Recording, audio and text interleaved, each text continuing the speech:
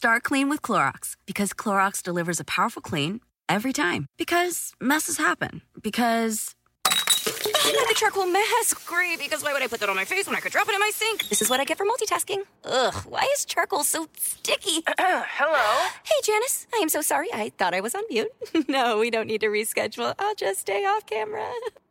Ooh, yeah, that happens. So start clean with Clorox. Use Clorox products as directed. Save big money on protecting your garden. Now at Menards. Messina's Animal Stopper is a liquid repellent that prevents pesky animals from damaging your garden. Available in a convenient, ready-to-use bottle. It lasts for up to 30 days, regardless of weather and watering. Save big money on Messina's Animal Stopper at Menards. And check out our weekly flyer on Menards.com for more great deals happening now. Save big money at Menards. Ask me. Ask Eliza anything. It's time to ask. Ask me all your questions. Leave them in the Instagram comment section. Leave them on your Twitter or leave them on your Facebook. We'll see them. We'll read them. Then we'll give you answers. You know it. I've got it. I've got the answer. The answer. You ask me. I'll tell you anything.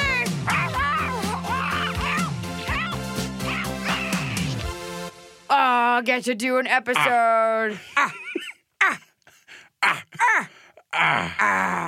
With one of my best friends, one of my closest friends, my feature act, and fellow comedian, Hunter the Baby Bear Hill.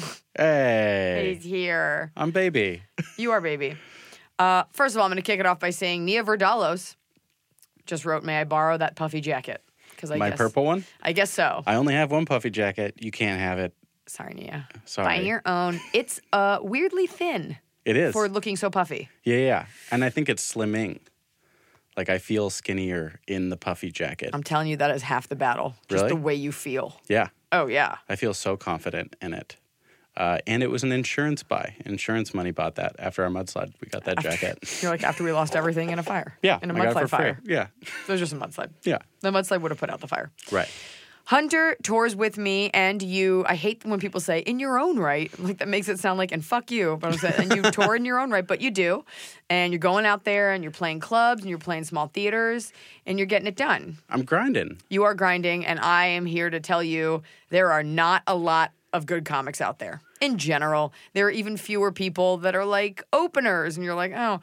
But I've believed in Hunter's comedy since day one. I think he's very funny. And you do too, which is why he's here. I get very uncomfortable hearing nice things about me. Yeah, you got a weird upbringing like that. Yeah. I can't get enough. I'm tortured. No, I'm so lucky. I started off, you and I used to do shows together in L.A., and I said one tag about bedazzled fingernails, and that's what gave me the confidence to ask to do guest sets for you. You're like, I gave you a way to make your comedy better. And then I was like, you know what? I could also help her out. No. You just complimented one of my tags. Oh. And then I was like, oh, she thought one thing I said was funny. Oh. I will ask for an opportunity now. Yeah. I think Yeah. a lot of guys do that, but in a bad way. Like, Oh, she yeah. looked at me, therefore I'll never leave her alone. I've never understood those. Yeah, I'm just not that kind of guy. You're not. And that's also why I love Hunter. Like, your comedy is evolved. To say it's sensitive, it's not like you're crying on stage, but you're like in touch with your emotions. You're in touch with your wife's emotions. He's not like, so I'm fucking this chick and I'm thinking she's pretty gross. Bong rip. Like, you're an evolved man, but like a manly point of view. What kind of show would that be if that was your opener? If Literally just every male comic. So I'm dating this chick.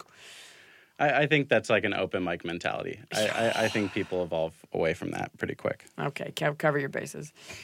People have written in questions. We have a lot of them, so we're going to get to them in no particular order. At Sarah Jean Norman, I have hoped and waited so long for this. Eliza, how did Hunter come to be on tour with you?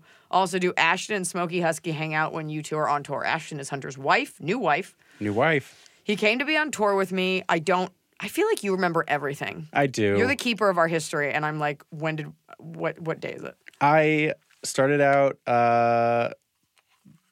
asking to do guest sets, which are like unpaid 5-minute sets at comedy clubs.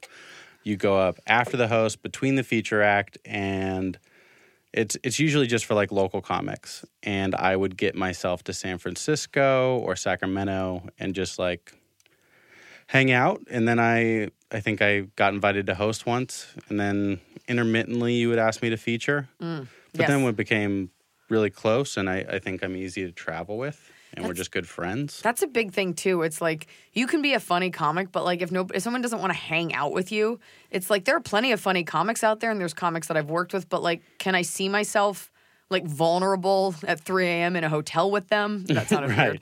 Or, you know, like who's not going to annoy you? Yeah. I try to not smell horrible all the time. But I'm a large mammal. And that's it. And then we started touring, and then also it's nice for me. I have like a large dude with me, so I feel like a little bit safer. Yeah, I'm pretty sure before I was funny enough to open for you, I was Big enough. intimidating enough to look like maybe security. And do Ashton and Smokey Husky hang out? No. No. But Hunter and Smokey Husky have hung out. Yeah, we try to. I've never hung out with Ashton, but that doesn't mean anything because I don't hang out with anyone.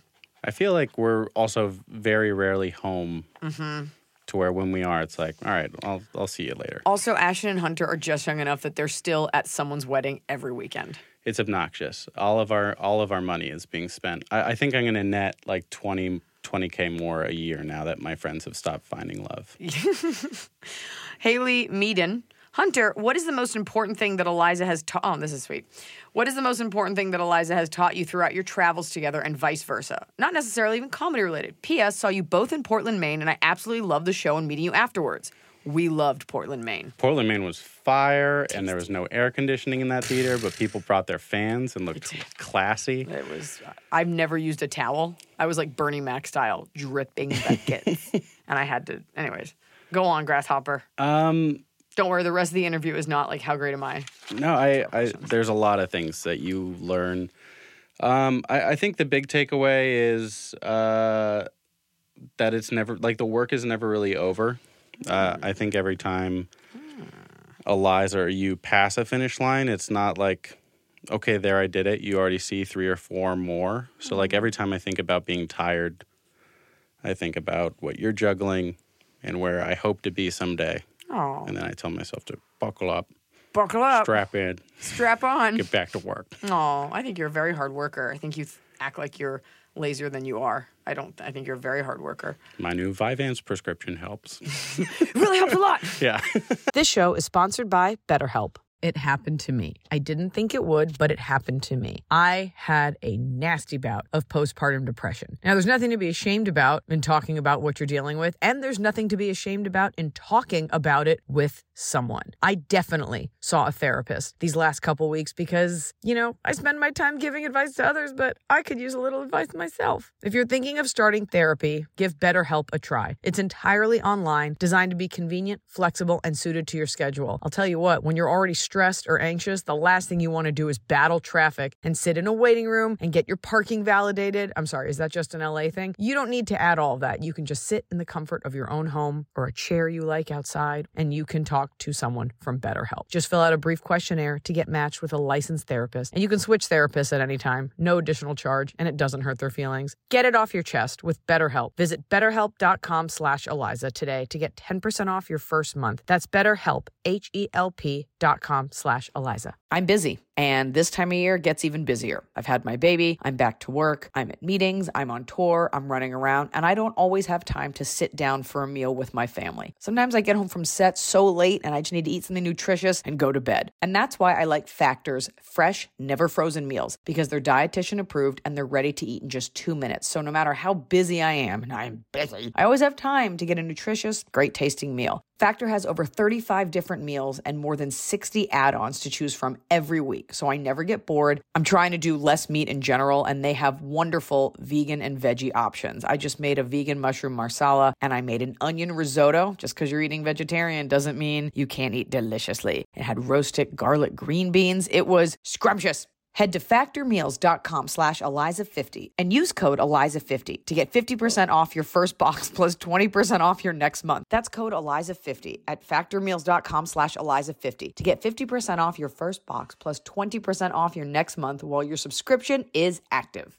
Well, it's finally happening. The weather is finally getting warmer. So it's time to say goodbye to the jackets and cozy sweaters we've been hibernating in all winter. And it's time to say hello, bonjour, to shorts and t-shirts. And if you've been wanting to update your wardrobe for the long haul without spending a fortune, Quince is for you. I talk about Quince a lot because I really believe in a sustainable capsule wardrobe. And there's no reason you can't have a sustainable, timeless wardrobe for every season. And Quince has got you covered with premium linen dresses, blouses, and shorts from $30, washable, silk tops, hello. And the best part is, all Quince items are priced 50 to 80% less than similar brands. Dressing well shouldn't break the bank. And Quince only works with factories that use safe, ethical, and responsible manufacturing practices and premium fabrics and finishes. Look well. Get warm weather ready with Quince. Go to quince.com/Eliza for free shipping on your order and 365-day returns. That's QUINCE.com/Eliza to get free shipping and 365-day returns. QUINCE.com/Eliza. Erica Lynn Smith. Hey, Hunter.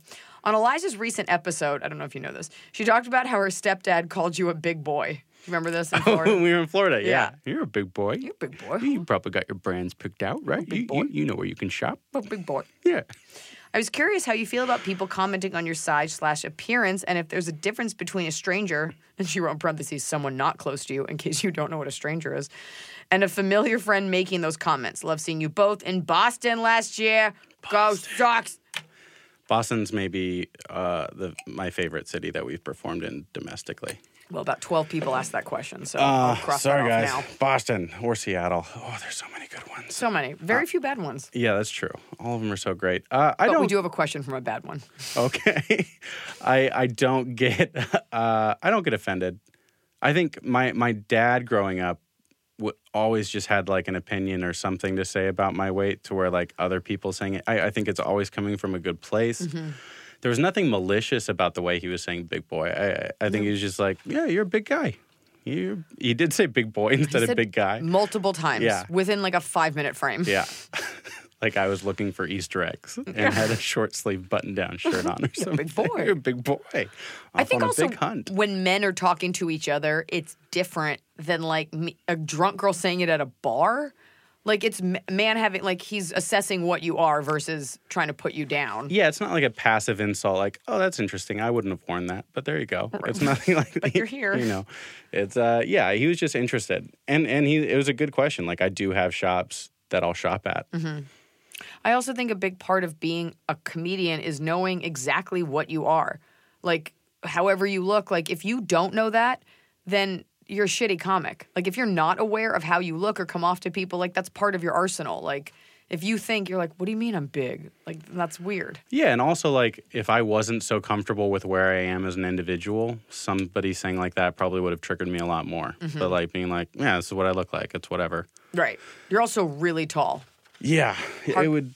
I'm 6'4" and I weigh 295 pounds now, so it would be weird.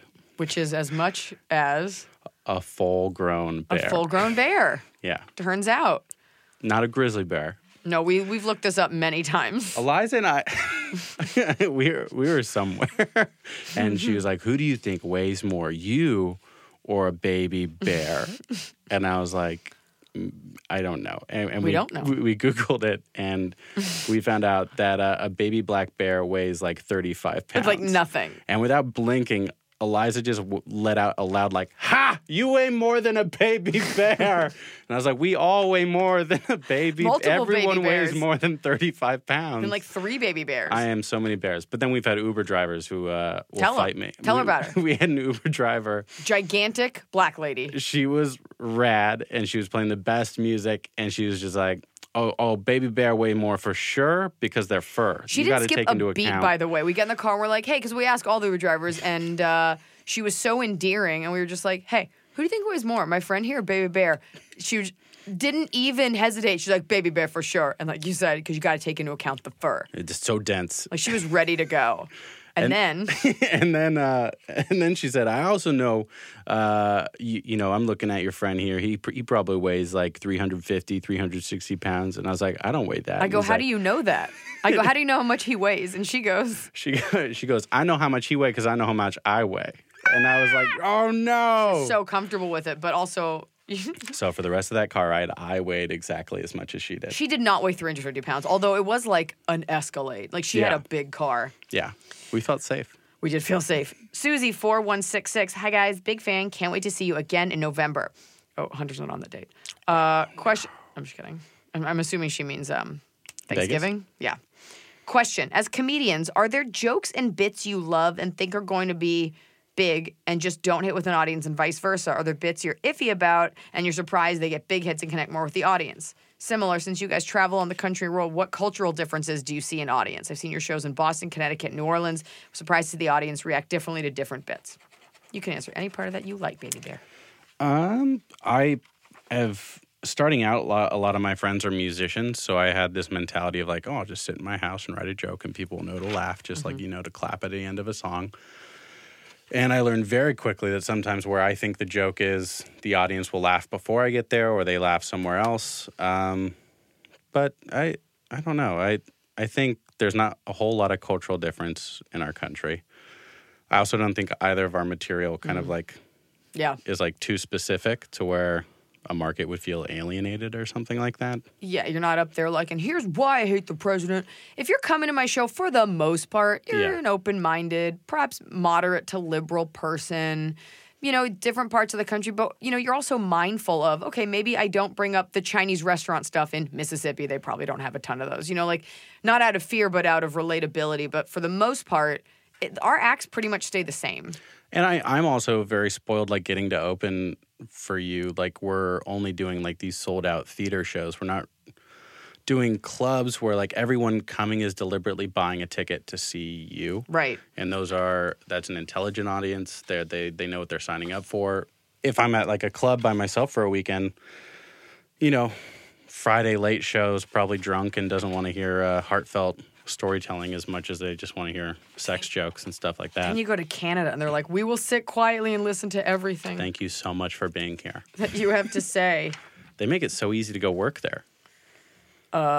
We don't make it easy. Like, I just had to get a work permit for a movie and I did not enjoy waiting. They did not make it easy. But they have to like hire a lawyer. It's like a $10,000 process for to Canadian come to work in come here. To work. But not to work just a gig. You mean like to live here? I think just to work here. Really? Like there's been people that like couldn't do Conan until they had. Brutal. Yeah. Yeah, that's brutal. I mean, you should get a waiver for that for sure. Yeah, it's difficult. We're very lucky. Hi there, Hunter. Mom Leslie says, congrats on marrying your Ashton. You met my son named Ashton in Napa. If you could perform anywhere, where would it be and why? I have no idea. Don't say the moon because it's taken. Yeah, I don't. It's that's like favorite movie. You're like, like Madison Square Garden, I guess, is like the. What's the biggest? The big one. Yeah, I'd take any giant arena. I don't. A theater in. I don't know. What's the garden? The TD Garden in Boston. Okay. I think would be more fun than the Madison Square Garden Just in New whatever. York. Some venues mean more to other people. You know, like I was deciding between Radio City and Beacon, the Beacon, and I was asking about other comics, and some comics are like, oh, the Beacon's got so much history, and I'm like, literally never thought about it till today. I'll take whoever offers the better deal. Yeah. Obviously. Speaking of crowds, which this was the question I was looking for before. The Jen Robbins says, is it really annoying when crowds won't shut the hell up when you're on stage? I was at the Oklahoma City show earlier this year, and people were so loud I could barely hear you, and I was furious for you. Hunter and I both remember that show as being hot fire.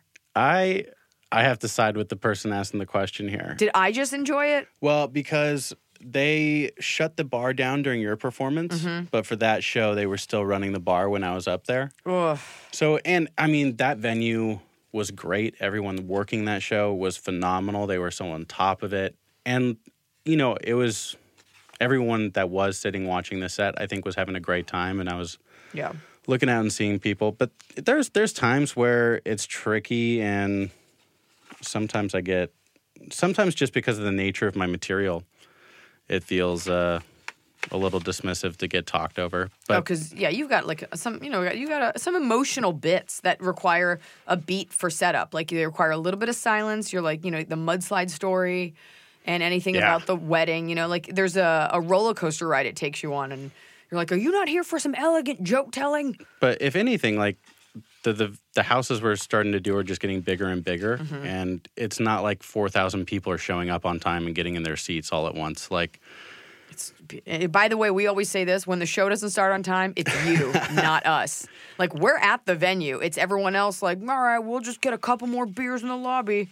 The comics are there, Yeah, I mean, we're there. I don't know about other comics. That's part of my job. That's the exercise. If anything, I'm feeling like pushed to have material that demands attention away from the alcohol. And like, it's my job to get their attention. So if I'm not, then that's on me. Tastier than beer. EKT19 says, were you a funny kid or did you have to develop the skill? How hard is it to get used to the rhythm of joke delivery? Interpret that as you will. I think I was an annoying kid. I loved attention. I was singing nonstop. My sisters would beg me to stop singing. That Lion King soundtrack. Hot fire. But I don't know. I think it took me probably like 4 years to like find my cadence and not. I think the rookie move is like you emulate everyone you enjoyed as a kid. Like you go to an open mic, you're going to see like tons of Burrs and tons of Mark Normand is somebody that people are emulating a lot right now. But yeah, I don't. High Flyer 55 says, hey Hunter, you're super awesome. Congrats on the recent wedding. My question is, who was your favorite comedian growing up, and who is currently your new favorite comedian? I hate this question. Why? I don't like it either, but I thought you might like it.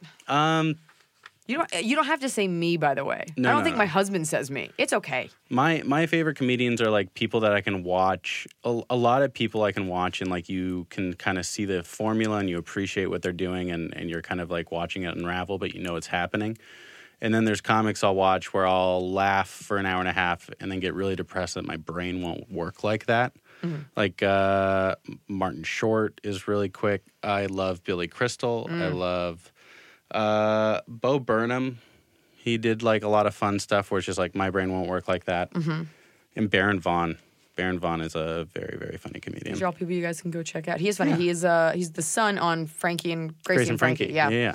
He's a good guy. Jonathan Reyes says, Eliza and Hunter, may you share a pivotal moment in your career? And what would be considered the worst piece of advice you've been given career-wise and in life? Thanks for making me want to cry pure, unadulterated man tears in Irvine. You are most welcome. Pivotal moment in your career. I know mine. I don't know if you have one off the top of your head. What's yours? Well, I think pivotal meaning like acmatic, like everything had everything changed. I would say winning Last Comic Standing just because I became a paid headliner in that moment, and it set a course for the rest. Like I could have I've definitely eaten shit and died, but I got to skip a lot of the grinding as like a feature or something like that. And then I think not so much a moment, but after Confirmed Kills, it was kind of like done and done. We're doing theaters now. But not it wasn't a moment as much as Last Comic was like an actual second. It was very cool for me to watch each Netflix special kind of like impact your career and see that evolve.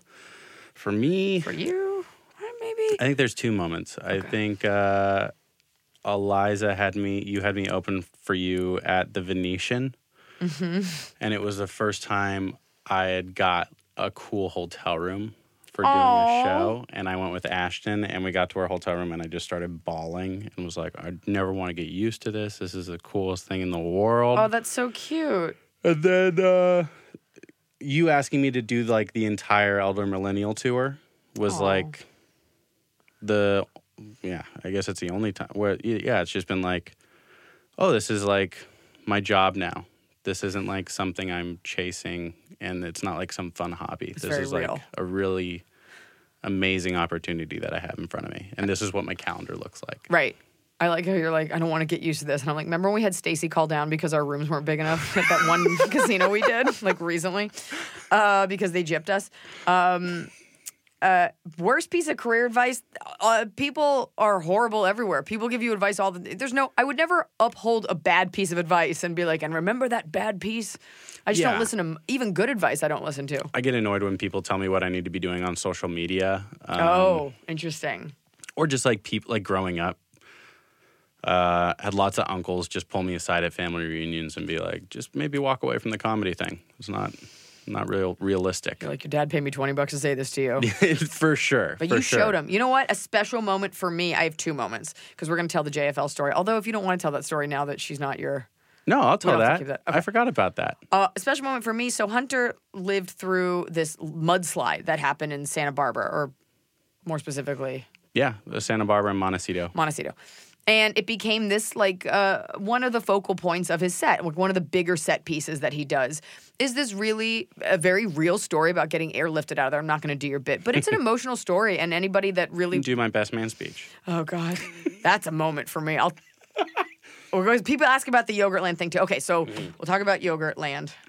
But it's an emotional story, and if you really listen to it, it's about him almost dying and the army coming and airlifting them out and losing everything, whatever. And it was a really horrible event for me to sort of pay attention to as it was happening because I wasn't there. But he lived through that, and you have, as a person, you married this amazing girl, and of course, you don't know if her parents are on board with you being a stand-up. Right. Any father would be reticent. Yeah. And we did a set in Santa Barbara. And it was your first time doing the mudslide material in front of not only the community that had lived through it, but the family of your now wife that also lived through it with you. I think hands down, that's like my favorite set that I've ever had, just because it was such a cathartic, amazing thing. Because also, you're not laughing at it. If anything, you lived through it. This wasn't like a news thing that you saw and you're like, oh, earthquakes, who cares? Oh, yeah, but I was terrified. Yeah. Because like in the culture we live in, it's like, who cares if you live through it? Like, you're making a joke where people in the audience lost friends, lost neighbors. And I mean, I was panicking. I was shaking. Eliza like pulled me into a broom closet and was like, you knock that off. Because I know, because also the material doesn't get laughs and ahs and like there's other reactions in there and you're not laughing at it. No. You're laughing at something that's your setup. But also I really live by this. Like if you lived through it, that is your right. If you live through a disease, if you're of a certain color, a certain religion, and you experienced oppression, something bad happened to you, and you earned it, the only silver lining is that you are allowed to joke about it. I used to write jokes and starting out with a bunch of people, like I would write a Tinder joke and then I would go to a show the next week and like my friend would have a joke that was identical to my Tinder joke. Which is what, I just started pushing myself to write jokes and tell stories that only I could do, which, I think Yogurtland was, the first joke that I told where it was like, no one else can tell this because it happened to me. Because it happened to you. Right. Are you serious? How similar do Scott and I... Scott, you say something? Hello. Fuck, man, I'm so bad at reading stuff we found out. One of you just sounds like you cry a lot when you masturbate. Like, one of you has, that timbre. You can hear that in my voice? I can hear it. I thought that was secret. Back to the tears. Secret hand quiver. I went through my head what would it be okay to say? Okay, crying, masturbating, that's fine. But you did that show in Santa Barbara and you knocked it out of the park. Yeah. And it was emotional for me just because you had something to prove, not only to your family but to that audience and to yourself that you earned the right to tell those jokes. So I was very proud to watch you. And it's guess what, folks? Funny is funny. You need this. And people do want to laugh at experiences. And it was a real ballsy thing to do, and I was really proud of you. Well, thank you. Cack. Yeah, it was Fun fact, I met you the day before that show. Yeah, San and we were Luis talking Obispo. about that. You didn't remember. You didn't remember. I did. No, you didn't. I did. Okay. Cack Palaskinsy. That's a shitty thing to say. I to remember someone. everything. You do remember everything. It's my weird They're like, how'd you thing. I came up with a teary face and some old tissues I was looking to throw away, and he was very nice. From enjoying it so much? From crying and masturbating. Oh, sorry. Cackle. Well, you're going to have a name like this. How am I supposed to? KKA Palininski. Polish. Are there any updates on the Yogurtland guy? So, for those of you that don't know, Hunter has a joke. Do you want to give them the abridged version? My friend Tyler and I used to live next to a Yogurtland, and a Yogurtland guy followed him home and snuck into our apartment building and let himself into our apartment, and then he got arrested. Any updates? Yeah, Tyler and I moved on with our lives. We're not married sharing an apartment now. Ashton and I have a beautiful home, and Tyler gets married in 2 weeks. And that guy probably shot up a school. Yeah. So let's move on. I think Yogurtland sent us an email saying like they're going to start doing more Screening? thorough, background stuff. It's one of those things where like you wouldn't think to do it. It's yogurt. Like you're pumping out yogurt. Not even. It's self-serve. My favorite part was like when we actually did send the email before they like actually sent us like oh shit, sorry. It was like, we're sorry to hear about your negative experience. A robot scanned it, Yeah. and then a person was like, oh fuck, they could have been like, eaten. no. One of my favorite things at Hunter's wedding, his best man got up and basically, this is every comic's nightmare, is someone telling your joke poorly, got up as the speech and did his Yogurtland bit, but like obviously void of any punchlines or timing or humor. And I'm sorry, Tyler, it was really bad, and told it to the whole crowd. The end was great. I was just like watching, I'm like, on Hunter's wedding day, his gift is that he gets to watch his best friend retell one of his funniest bits, but without any punchlines. I thought the end of his speech was great. He stole your bit. So nervous. And it showed. Yeah, he was so nervous. Stick to being a gifted musician.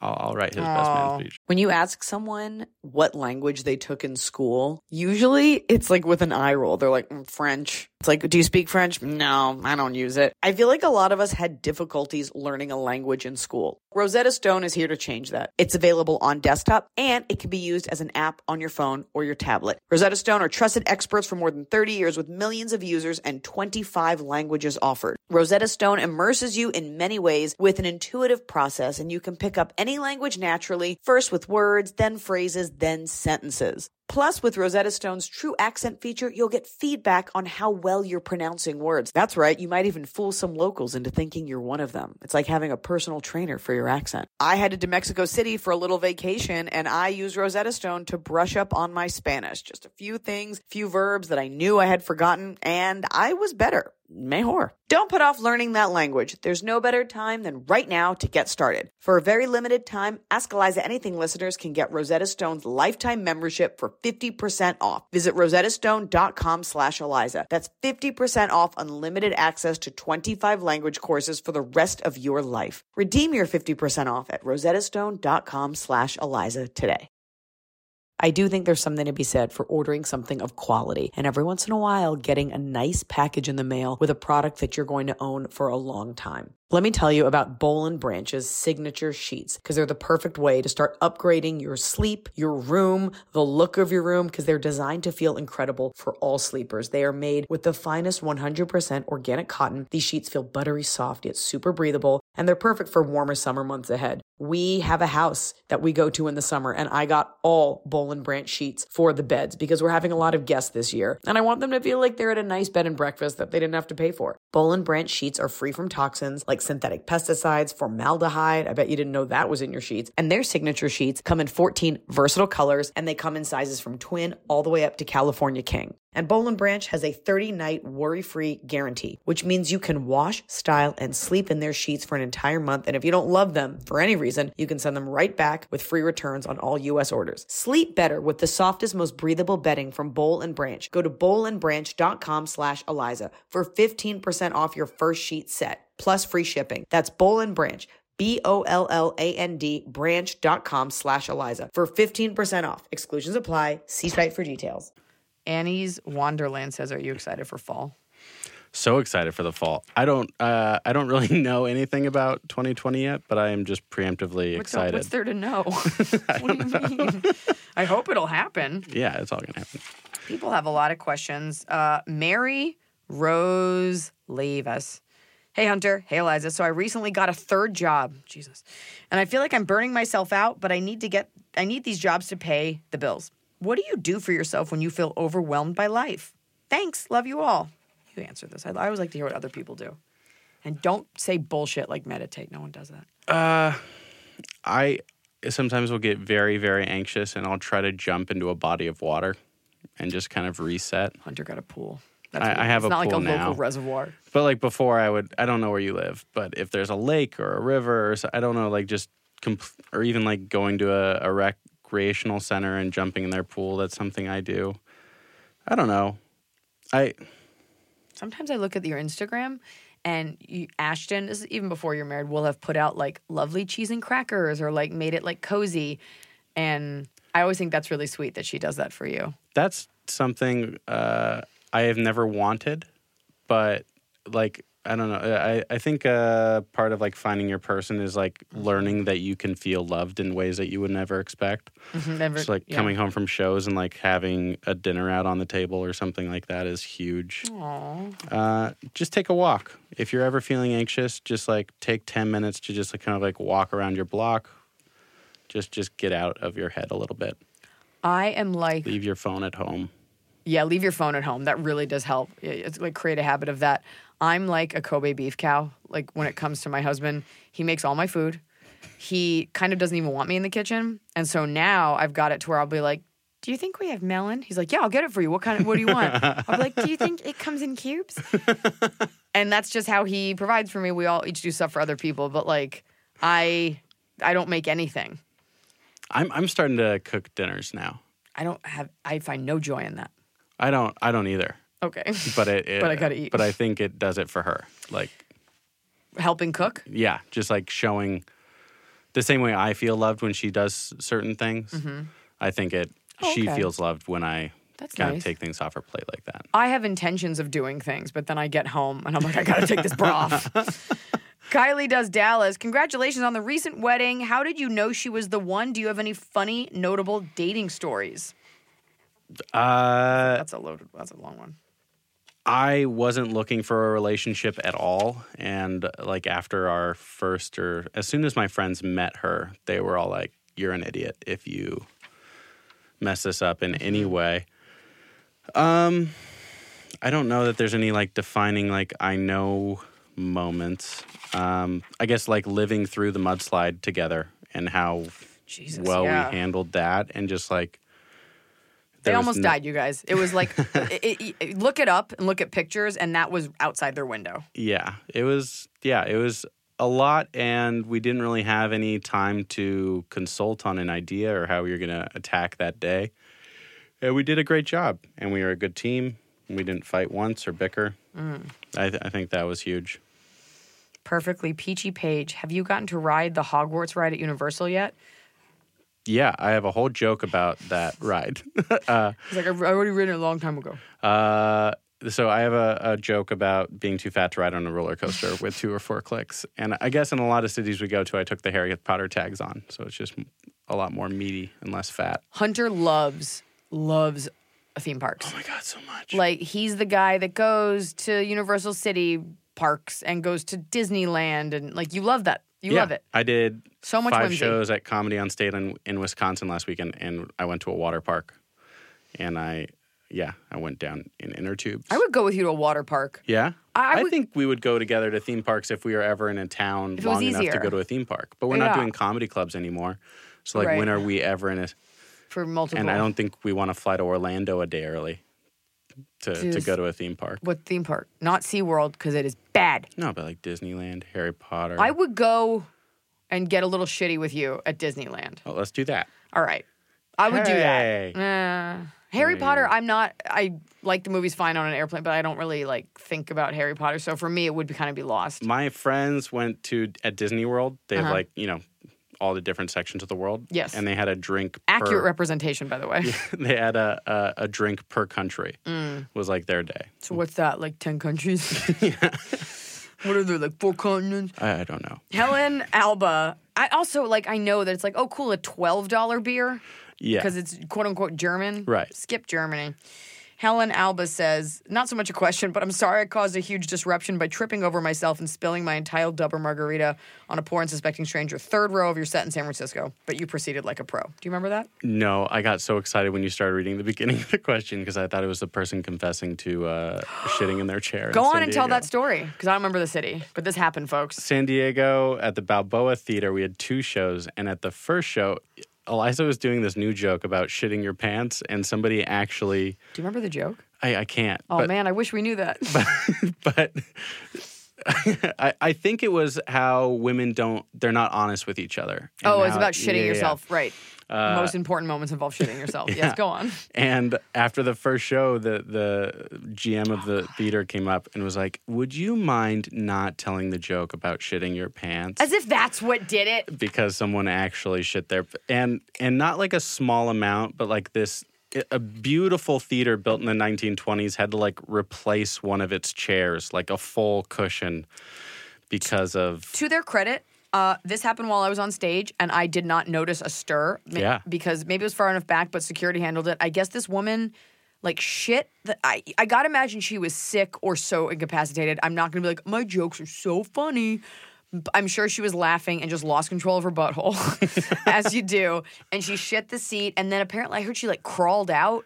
I would crawl. Like military style. Yeah, and sat in it for like a little bit. And I also don't think less of this person at all. Now that I'm getting older, I think shitting your pants is like I haven't done it, but like I'm there's been some close calls where I'm like, You're not. I think I understand how people do this sometimes. You don't say getting older until you're like old, and I don't think this person was elderly. No, I think she'd just done. What are you saying now that you're 30? What 31. 31. Yeah. You understand the perils. There's some times where I'm stuck in traffic and I'm like, this could get bad. Yeah, butthole control. Welcome back to Butthole Control. I'm your host. Rayo Moonlight 365. What's the coolest thing you've done, seen while on tour together? Have you ever caught each other in the act of doing something really embarrassing? I saw the show in Grand Rapids and laughed so hard. I almost shit myself. They didn't say that. Especially when you made the more conservative folks in the crowd uncomfortable. Keep doing what you're doing. Can't wait to relive your jokes when the new special comes out. Okay, obviously the last part was for me. It was very sweet. I think one of the coolest things we've done is we went to see Falling Water. Yeah. The Frank Lloyd Wright House in Pennsylvania. That in Australia. Oh, yeah, I just think the whole thing. Koala. Yeah. Oh, yeah, koalas. Yeah. They were stinky. They were stinky and scratchy. We got like a special pass into this park, and we got to hold them. And we napped with kangaroos. We got to lay down with kangaroos, which is okay. It's not weird. Nope. Something done. We got to go to the Rock and Roll Hall of Fame together. Yeah. I was there. Falling Water was super cool. Embarrassing? I've definitely... Magic Mike in Vegas was fun. I've never... You were so pumped. You were more excited than me, and I was really pumped to see Magic Mike. I was so excited that Ashton was mad at me and embarrassed She was mad by at my me behavior. because I got like 2 like tiny lap dances, and she was like, "Who do I have to fuck to get some goddamn attention? I'm a hot chick too." Yeah. She was angry. I tried taking some... I took so many bathroom breaks. Oh my God, that's so fun. go I would away. make her. I'm trying to think of like, because we've traveled so much together. For me, it's not like exciting places. It's like restaurants. Yeah. Like there's a restaurant in Charleston that like we go. absolutely love eating at. Yeah, just like little. It's not so much like these fancy things, but like little snacks that you can only get in certain places. Tell and them stuff about like the that. Ordinary. That's where we went in Charleston. Yeah, the Ordinary in Charleston is spectacular, and they make their own saltine crackers, and they marinate their oysters, and they make their own creme fraiche, and it's so tasty. It's so and we get crab. Yeah, I think, especially because I travel with someone, like it's easier to like make a dinner reservation. Like it's nice to eat out with someone, and we bring our tour manager, Stacy, and like our thing is get off stage, finish the meet and greet, and like have someone hold a late night reservation so we can say that we ate the thing in the place, When we were in Portland, Maine, like this restaurant stayed open a little late so that we could rush in there at the very end. Yeah. And it was the tastiest food. Super tasty. We had that lobster that was very fresh in Maine. We are really big on, we have to go do the thing that it's known for wherever we are, and that's important. And really hard, because our shows are at night, and everyone's like, oh, you got to try this place for dinner, or you got to go do this. We're always ready to eat dinner at 3 o'clock when everything's closed. Yeah. Coolest thing. So some of those. Cool. Okay, Boston, because we did 4 shows at the Wilbur, was the first time I've really been... I think it was 6. Was it 6? Yeah, I think so. 6. All right. I don't remember. It might have been 4. 8. 36 sold out weeks. But that was the first time we got to like hang out in the city for the whole weekend again. Yeah. And because the crowds were so big, it was cool to experience Boston for the first time. And I think I had friends from New York come stay on my hotel floor. Oh, and we were walking around, and like 12 people stopped us just walking around Boston. We're like, you were great last night. And for like the first 5 people, I was like, this always happens. And then on the 6th person, I turned to my friends. I was like, this never happens. This is the coolest thing. we were in Toronto when the Raptors won. You weren't there? I was Mark Ellis. I was on my honeymoon. Sorry. I was in Bali when Shout the out Raptors to won. Mark Ellis. Well, it was pretty cool for me. Yeah, it was pretty dope. Seeing a very organized, calm Armageddon. Brittany Pre says, fun facts you've learned about Eliza. Somebody else had a question like that. Chelsea87, what's something we don't know about Eliza? Or what's her usual pre-show routine that we don't see on Instagram? As if you're going to just like throw me under the bus. I don't know that there's any... What you see is what you Yeah, you're pretty open. I get grumpy. Well, just because we don't eat. Yeah, that's a bad It's because we're hungry for dinner at 3 p.m. and everyone's closed. little grumpy. I think there's a mentality that like comics are like drinking and partying a lot, and that really isn't the case because we're working so hard. So I think just like the idea I had in my head or the idea that my parents were scared of when I started stand-up is very different from the pre-show routine of like throat coat tea or let's throw this ginger root in a blender and like it's work. It's calmed down a lot. Part of Yeah. that is being a little bit older. Part of that is also like being in a relationship. Not that when I was single, I was like, who's ready to fuck? Bring him on back. Put him on the turnstile, on the conveyor belt. But I would go to like a club or a party, and now it's like, I remember once I had hurt my back, and I had a Percocet. Was it Percocet? I don't In the know. hotel with the ice cream? Yeah, Was it I don't think it was, I think it was Valium. Valium? Yeah. Or whatever. That was a great night. I had one from a friend in my bag, and Hunter I was like, give me your hand. And I was like, take half of this. He's like, what? I was like, just take it. And then we got Ben and Jerry's at like 7-Eleven, and we sat in the lobby of the hotel. I think we watched like Sports Center. We watched like 6 TVs at once. Whatever was on, like one of those big hotel lobbies that just has stuff for people to watch. And we just like chilled out. Just smiled and ate ice cream. You know what was special to me? Where were we? It was like a Springfield Inn and Suites, and I remember this because Smokey Husky had to stay in one in Haltom City, and I visited him. Oklahoma. It was Oklahoma. Yeah. And you and I got, was it Three Sisters Pizza? Yeah. That was incredible pizza if you live in Oklahoma City. And we went back to my room. We both have our own rooms. Yeah. And we sat on the couch and ate ice cream and pizza and just gossiped. I think we both did facial masks too. Yes. And we just like talk shit. That was great. It was real special sleepover time. Yeah. But we did not sleep with each other. I mean, next to each other. We have different rooms. That's like sometimes like my favorite part of being a comic is the dinner afterwards where you're Yes. just like ping-ponging back and forth with these little digs or just unwinding Yeah. is one of the best parts about the job for sure. We each know everything about the other one's marriage. We know everything. Like, you confide in each other. Things that, you just need like a buddy to talk to. And we both know the other one's spouse and know how much we love that person. So Yeah. it's not like if he said anything, I'd be like, well, you got to leave that chick. Like, No. there's yeah, a yeah. comfort in airing out grievances. Yeah. She's you're my like big sister. So Yeah. it's But like small. well, yeah. Like so small. Still super small. Speaking of your, Mars_needs_air. I hate you. If you were a tree, which would you be? Mars, what are you, a bridge troll? Yeah. A Tree rhyming comes question? to a screeching halt in the middle of a fun time. I don't know, big redwood or Yeah. yeah, a big tree. I like oak trees a lot. They're big and they're sprawling, and kids can climb on them. And they're very Americana, as are you. Hunter's whole family has these like strong Americana names like Hunter, Hayden, Bolton, Crapton, Cramden, Ashton, Clapton, Eric Clapton. It's really just Hunter and Ashton. No, your sister has a name like Tragus. Kalen? Kaylin. Yeah. Hayden. They all have Tragus. these names, these American names. Britt McAllister says, we want to hear the Just for Laugh story. He killed it, I've heard, but maybe wasn't scheduled to perform. I could be wrong. Give us the details. Give us this really old gossip. I still want to do Just for Laughs, even though I've done it. It's Just for Laughs is just this huge comedy festival, and it's a big industry shindig. It's like the Coachella of comedy, I think is how I would word it. And you were there as a headliner, and I am used to being your opener, so I asked, do I get to do this date also? And the festival came back with a no.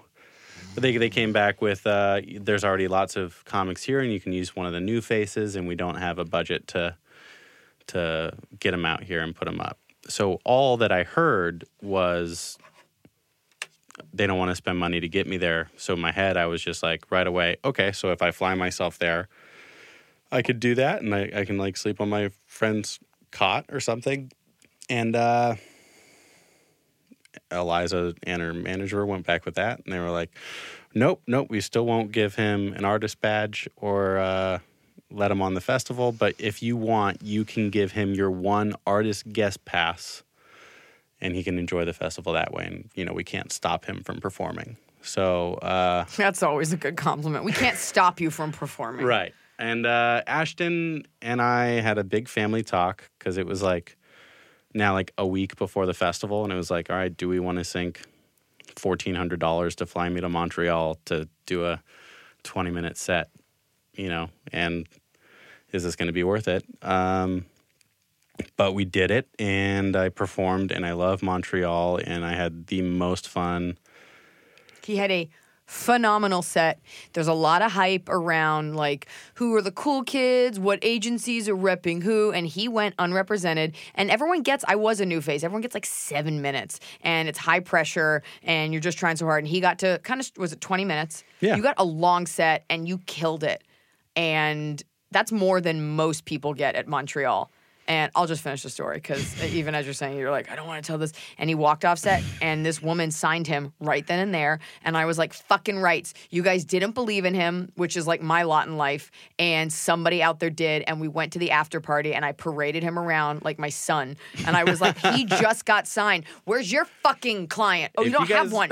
We're at like an after party, like blown by some, I think it was Funny or Die, had like put on this big party, and like every other comic's agents are parading them around and like pimping them out. And Eliza's like got me by the wrist, walking me around like she's my agent, just introducing me to Let people. Let him fucking know. Because everyone from the networks, their people are there, and they need to know, like, oh, nobody saw this kid. Incidentally, he and that agent are not together anymore. But they had a run, and that's not the point. The point is you got in the game. Yeah, and I've got a lot of good momentum, and that the whole weekend was a fairy tale. Some shitty comics, some great comics, they're being overhyped. It's like, yeah, well, he did a tight 20. And what do you have? A cracked 3?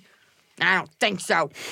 Let's ask some real life questions. Whoa. Jamie Alexandra, 64. Hunter and Eliza, you were both so funny in San Francisco. Thank you. My fiance and I had just gotten engaged that week, and your show and your comedy on weddings was spot on that front. How did you both deal with the drama of people expecting invites? I love your take on this. To your wedding. It's only been a month, and I've had a few people I'm not close to reach out asking random questions about our date that I honestly wouldn't have expected. And my parents' friends, some I haven't met, are expecting invites or fishing for them by sending us lavish gifts. Yes. We're hitting capacity, and we're flattered that people want to be part of our day. Is there any way to let well-meaning people down gently, and how do you decide who to cut? Such a fan of you both, and Emily, too. Oh, she's waiting outside the window like a hungry Christmas cat. I hated that. I hate it. I guess like what... The question? Yeah, no, just that part of it. Smokey Husky gave me advice, which was, you know, his approach was, I don't want to invite anyone or have anyone at the wedding to where at any point if I'm excited and I look to the crowd like I just had my first kiss, I don't want to look to the crowd and like awkwardly make eye contact with someone I don't know. He said, I was asking about someone, he goes, when you turn around, would you be excited to see that person? Yeah. And I was like, that's great. Versus like, oh, glad you're here. Mm-hmm. And that helps. But that helps. Some people have more familial obligations. Yeah, I have my dad's side of the family is Irish Catholic. I have 8 uncles and aunts on that one all side. All named Caden. Yeah, all M names, Mallory, Mitch, Mike, and they all have like 3 or 4 cousins. So like just my dad's side of the family was like 64 people. And it was just like, you don't want to say this, but you're like inviting people and then like crossing your fingers like, well, if this family can't come, then I can invite these friends over here. I think I did this tacky thing, and I felt really bad. I invited my stepmom, who I love. I invited her 6 brothers and sisters, and then it hit me like I can't, because that's a spouse with each. That's 12 people. Yeah. Additional. And I just wrote them a family email, and I was like, I have to retract my invite. You guys have always been so kind to me. You know, and it's fine. I haven't seen many of them in years and years. If you're the one paying for it, and people don't respect your budget, then they don't love you. That's all I understand they want to be invited, but like, you say you're keeping it small. And also, then truly do. When I got engaged, Eliza like grabbed me, pulled me aside, and was just like, a lot of your stories involve me grabbing you and pulling you. You're very aggressive.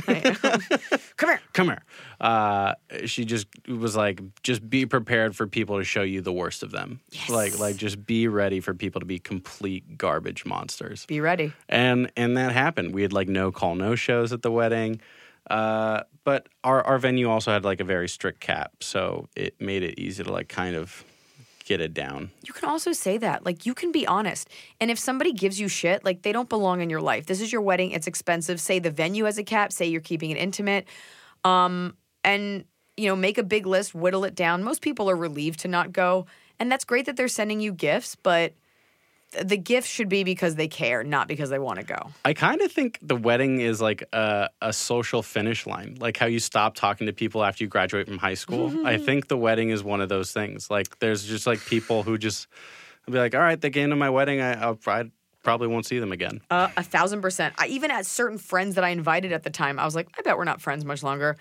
And not that I don't like some of them, but like my friend Alan, love him, never see him. But at the time we were talking. Yeah. One of my bridesmaids shit the bed, got super drunk, and left my wedding. I used to Maybe talk about she it on was the stage. girl in San Diego. Just shit the bed. And I'm just like, that's not cool. So people definitely show you a side of them that you wouldn't see normally. And then you get like that one aunt that writes you $1 million check and is like, don't want to come. Have a nice life. Love you so much. You got to put that foot down, though. Yeah. It is your money, and nobody actually cares. Yeah. Like, at the end of the day, nobody cares. Just blame it on like your Wife. partner's family. Because they don't know. Just like, oh, so-and-so's family's so big. Or, It's so bad. We're sorry. Again, how selfish are they for making it about them? Yeah. Anonymous, would love to get your take on a hypothetical. My husband and I have talked about it. A little backstory, we've been married for 10 years, still very much in love and happy. Before me got together, that's a W. Before me got together, and while we were dating, we were both pretty sexually adventurous. But now we're older and have kids, things have gotten a little vanilla. Sex is good, but the advantages, but I think you meant adventure, is gone. So we've talked about the hypothetical of sleeping with other people to get the excitement back. When we talk about it, we're both really into it, but I feel when the time actually comes, I don't know if either of us could go through with it. Should we pursue this adventure or just keep the fantasy? Come on. I don't know. That's such a personal... I couldn't. You're like, I don't know what kind of maniac you are. I think like every guy has the threesome. Like I've had the threesome fantasy, but like I think if I was actually put in that position, I'd be like, I can barely please one woman. What am I going to do with two of you? Oh, your threesome fantasy is not another dude and a girl? No. Because his face is going to be too scratchy and he's going to use too much tongue.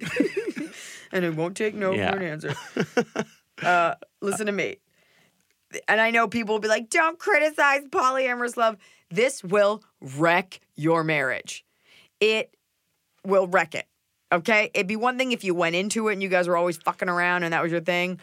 The whole idea of like a hall pass because they made a cute movie. If your husband came back, he's like, yeah, I slept with Lynn from work. She's really cute. You would be wrecked. This will wreck your marriage. Do not do it. Go to a sex store. Watch a hot movie. Yeah. Try kissing another couple and see how livid you are. Or try the threesome stuff or like try stuff together. I don't know. I think having partners outside of each other would just create a lot of trust issues, especially with kids are involved. Like if that person isn't there when you need them as a parent, then it's just going to get sloppy quick, I think. I think you're going to single white female yourself out of a relationship. I don't like it. I appreciate people who are comfortable enough to do that. I would never be able to. Strange_behavior. So I think you knew that answer when you wrote it in. I think it'd be interesting if both Hunter and I were like, yeah, fuck around, see what comes back. Nothing's important. Yeah, throw that jizz against the wall, see what comes back. Gotcha. Nothing's important. More jizz. We're all golden retrievers. Strange_behavior. So have either of you ever dealt with anxiety while flying? If so, how do you calm your worries? It doesn't matter how much I've flown. I can never completely relax while flying. I know it's supposed to be the safest way to travel, but every jolt makes me jump, and I've had too many flights with particularly horrible turbulence. Any advice on overcoming the irrational fears? I hate flying so much. I didn't even tell you really? this. Oh my God, I'm so uncomfortable. I have nightmares about it. Because you're uncomfortable. No, I get scared. Like the seat's gonna be small. No, I mean I get anxious that everyone around me is mad at me because I'm so big. Oh my God. That's a thing. I get scared of turbulence, crashes. When I came back from Wisconsin, our plane at LAX was about to land. Like, I'm already on my phone texting Ashton, like, landing now. And right before we hit the ground, our plane turned straight up and full throttled, cracked my back. And the pilot was just like, sorry, there was another aircraft in the way that wasn't going to, like, we were about to crash into another airplane. Do you want to know why? Because you had your phone on. No. It is proven not having it on airplane mode does interfere with I their was signal. in airplane mode. I was on the plane's Wi-Fi. No, there's no way that their Wi-Fi wasn't disabled that low to the ground. They disable it at like 10,000 feet when you're descending. Oh no, I think don't you're think it wrong. was my phone. It was 100% your fault. Just saying. Like, Well, you a bunch of us almost died to let I guess Ashton that's- know that I was scared and didn't know what was happening. I didn't know you had flight anxiety. Yeah, pretty bad. We And fly almost every week, and I feel bad now that I didn't know this. I don't like. Well, and it gets better the more we do it. Like if we're in the middle of like a big run, then I Right. get a little numb to it. But if we hadn't been out in a while, then the anxiety grows. Yeah, you kind of get it down to a science, and then like I've recently had to fly through Toronto, and I was like, "Fuck, plastic bag," because they have their own thing with their own liquids. Oh yeah, Damn it! internationally you have to put everything into a little bag. So smooth, and then you hit that one airport, and you're like, "Fuck, that's right." And they're like, "Take off your shoes," and I'm like, "TSA, we don't have that here." That's right. Fuck me. And then you get all passive aggressive. We're gonna end with a question. So this is a personal question. Anonymous says, I've recently been diagnosed with lupus after having pneumonia. I'm curious how your wife handled all the medications, doctors' emotions. It hasn't been easy needing other people. I hope all is well. First of all, a sincere congratulations on getting diagnosed, because that usually takes 6 to 8 years. Really? To get properly diagnosed with lupus. Wow. Is a huge thing because it's such a hard thing to pinpoint. So that is awesome. And Ashton's a lot better right now. She has, I can't remember it. My brain's, she's on a good regimen, but she does get very frustrated. She's like a super strong person who isn't used to depending on anyone other than herself. And when the flares hit, it's hard for her, and I guess my job is just sometimes reminding her to listen to her body. If you need a day in bed, you can work from the laptop, but don't be running around all over the place. And just be patient. My sister, Kaylin, also has a lupus, and it's a frustrating thing because people just sometimes think you're, like, calling out sick because, like, one day you're perfectly fine. Right. And then the next day it's like, all right, well, did you just get drunk or do you just not want to come to work today? But all in all, you just support groups, stuff like that has really helped her. Getting more involved with the Lupus Foundation of America has been really cool. And just to learn and, be closer to like-minded and people going through the similar. Definitely helpful. Why can't I talk? Because you're nervous. I'm so nervous about lupus. It's going to get you. I'm so nervous. But We're that's scared really of kind it. advice. I mean, and that's also, it's nice. Like, look, he doesn't have it and he's supportive of her. I think you'll find that other people are supportive once you open up. I think when people don't know what's going on, then they assume stuff. And I would imagine I don't have a disease like that, but the more open you are about a condition, the more people want to help and be kind. And I will say, just because you have lupus and it's such an inconsistent thing and you might feel like a burden on people because you can't really control what's going on with your body, like you are still this amazing person. Like Ashton, even though she has this amazingly inconsistent disease, she is by far the most consistent thing in my life. And there's no reason that you can't be that for everyone else in There yours. you go. That was nice. Let's close with an opener. Hunter_Strickland. As an opener, what's the most important thing to know or remember before going out on stage to warm up the crowd? That the wave could crash tomorrow and that you should take every opportunity as seriously as you can. My grandpa wrote me a letter when I was a kid, and something he said was just always do the work and never boast about it. Let it be discovered. So just going out there and... He was a Nazi, right? Yeah. Hated the Jews. Did all the work. Yeah. But, worked at a bank, provided for the family. He was a good man. Just take it seriously. If you're opening for someone, it means that person trusts you with their show and their night. And they're fans. And if they're a headliner, that is not... They didn't get to where they are easily, and they're trusting you tremendously. So you need to respect that and don't think you're cool and just like post stuff on Instagram and pretend you're a rock star. Like show up, do the work, and keep pushing yourself. Because if that headliner does like you, you're going to come back to that city in like a year and you're going to need some new jokes. Hopefully you'll be back.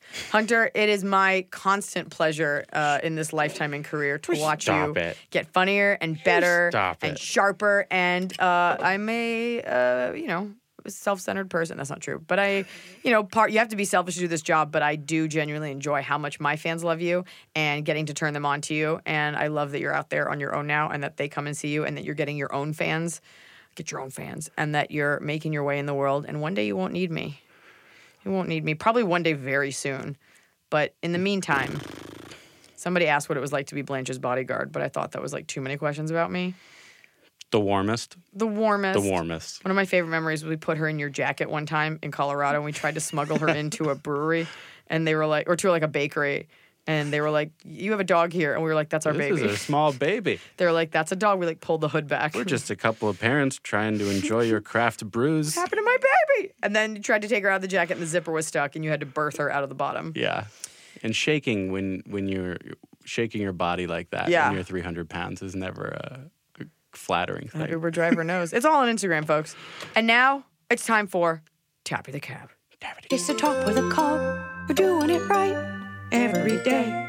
You just take a bite. Tap the cab. What's your top of the cob? Top of the cob. I had a family barbecue.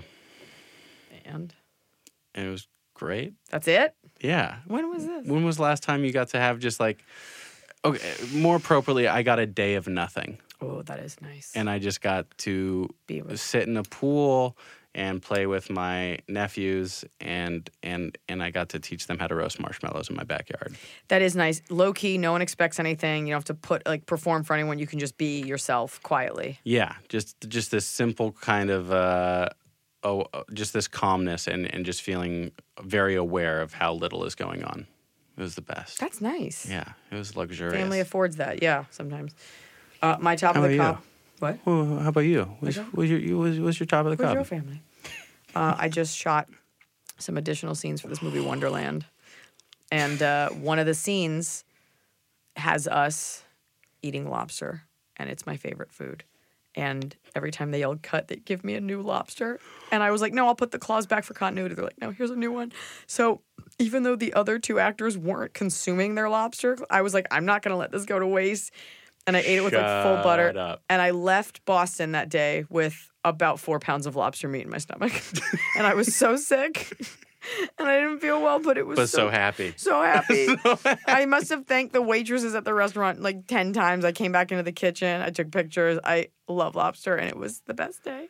When we did the Chicago, oh yes, we were taken out to a nice dinner, and I think Eliza ate like a 3-pound lobster. My agent came with a bunch of other agents, and food came to the table, and my lobster came. I go, just so you know, this is not for the table. I ordered this for myself, and I ate it because I love it.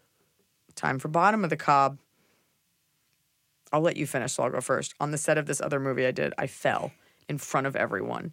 And as an adult, you don't fall very often. I fell, my feet came out from under me. I tripped on a wire, and I fell so hard it split the skin on my elbow open, and I almost cried because I was so embarrassed. And an elbow injury sucks because no one can see that it's hurt, but you can't lean on anything for like a week. Oh. And it hurt really bad, and I was really embarrassed for myself because it was a funny scene, and I embarrassed myself. Because it happened in front of people. It happened in front of people, and I felt really hard, and I was scared. I'm okay now. Now it's your turn. I tried building a deck this week. I went to Home Depot and I bought a saw, and I cut some wood and I finished the floor, and the floor looks great. And then I went to build our steps. Yeah. And I missed the measurement for the bottom step by a 1/2 inch on one of the sides, to where I had to deconstruct the entire staircase yesterday night. Oh, my God. Yeah, just like so Because it looked close. so good. I saw it. It looked beautiful, and I took a picture of it, and it was like, it looks really good. But then when you like go to screw everything in, I was just a little off, and it tortured me. And What a metaphor for life. oh God, I was so close. And then we're just gonna start over. That's awful. I'm gonna go on this trip, and like sometime next month, I'll have time to try this Do again. the steps. Oh, well, I'm glad you shared that with me, and I'm glad you share you with everyone. And I don't know why we didn't have you on sooner. Your elbow will get better. It fucking better. Otherwise, I have to go through SAG-AFTRA, talk to a doctor. I'm concerned with how you bought that T-shirt in Hawaii. Yes, I did. It bothers me that I know.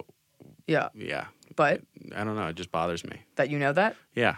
Like how some people like can figure out birthdays and stuff. Don't be bothered by it because I make a very big deal when I have a new t-shirt. I will wear it multiple days and nights in a row. So it's not like I bought it and it was like this clandestine thing. I probably made a really big deal about the fact that I got this sick Billabong shirt. So sick. So fucking sick. That was a great show. Yeah. I mean, until the security guard tried to fight me. Oh, yeah. Well, that's for another time, folks. Next time. He's Hunter Hill. He's the baby bear. That's me. A gentle giant. Your friend. He's at Hunter Says What on Instagram, and you can check out hunterhillcomedy.com for his show dates. Check him out in your city. He's going to be headlining some clubs, some theaters. Check him out. Follow him. If you love me, you'll love a large man who travels with me. Yay. I love you. I love you also.